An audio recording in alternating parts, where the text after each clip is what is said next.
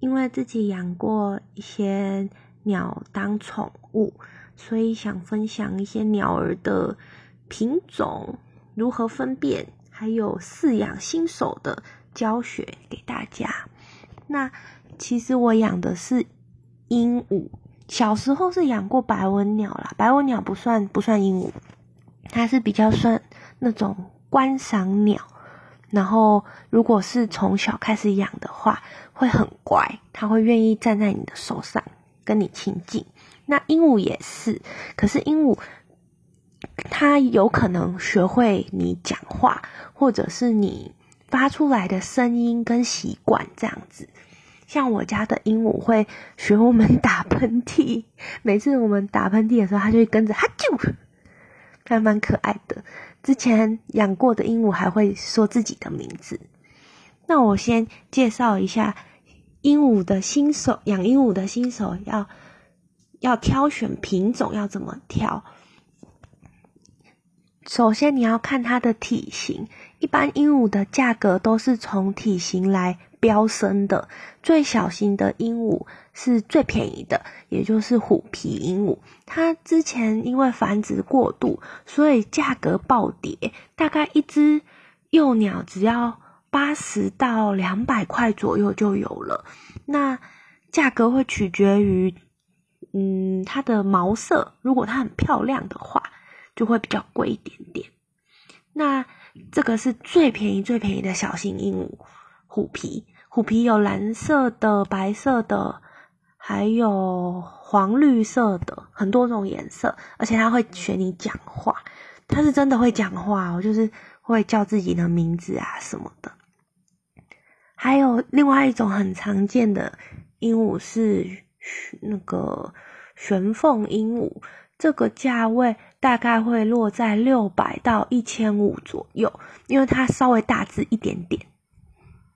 就是常常会看到那种有2个红红的圆脸颊红，怎么解释啊？红脸颊的那种鹦鹉，然后会哼歌，它会唱歌，那个就是玄凤。那玄凤也有细分小品种，不过知道主要的品种就好了。初学者的话会建议养小只一点的会比较好，因为大只的鹦鹉它比较难照顾，而且粪便会比较多一点。还有一种我养的小型鹦鹉是叫小鹰，俗称小鹰啦，其实是爱情鸟。那爱情鸟有不同的颜色，是蓝色、绿色还有浅黄色这种的。爱情鸟很凶，咬人很痛啊，每次都被它搞到很生气，然后脾气又很差，不过长得很可爱。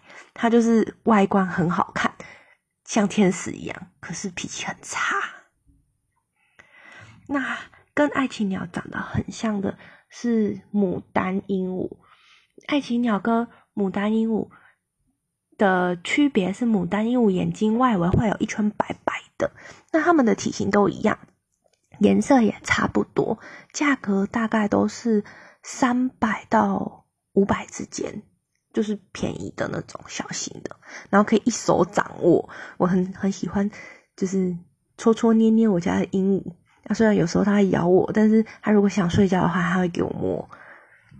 然后再来就是中大型鹦鹉，就是如果你已经养过小型鸟的话，你想要往大只一点的挑战也 OK， 但是问题是价格会让你却步。比如说中小型鹦鹉里面比较大只的，像是月轮啊，还有月轮会讲话，月轮有蓝色跟绿色，然后价格就是几千块这样子。还有和尚鹦鹉就是胖胖的，然后有蓝色跟绿色，也是很亲人这样子，会撒娇，然后也会说话，只是价格也是不便宜呢，要3000多块。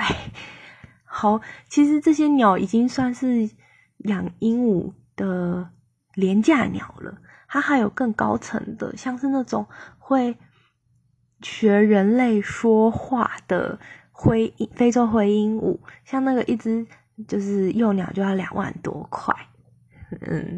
但是阿公阿嬷很喜欢这种鸟，因为他们会跟自己对话的感觉，他会讲完整的句子，然后还会算数，说智商好像有9岁的小孩吧。对，通常老人家都会比较喜欢这种聪明的鸟。还有什么鸟没介绍到的呢？还有那个很常看到有人养那种中小型的太平洋鹦鹉跟横斑鹦鹉，那这两种就是好像也是不会很便宜啦，但长得很可爱，就跟小鹰一样。不晓得有没有人也是养鸟的呢？可以分享一下你家的宝贝。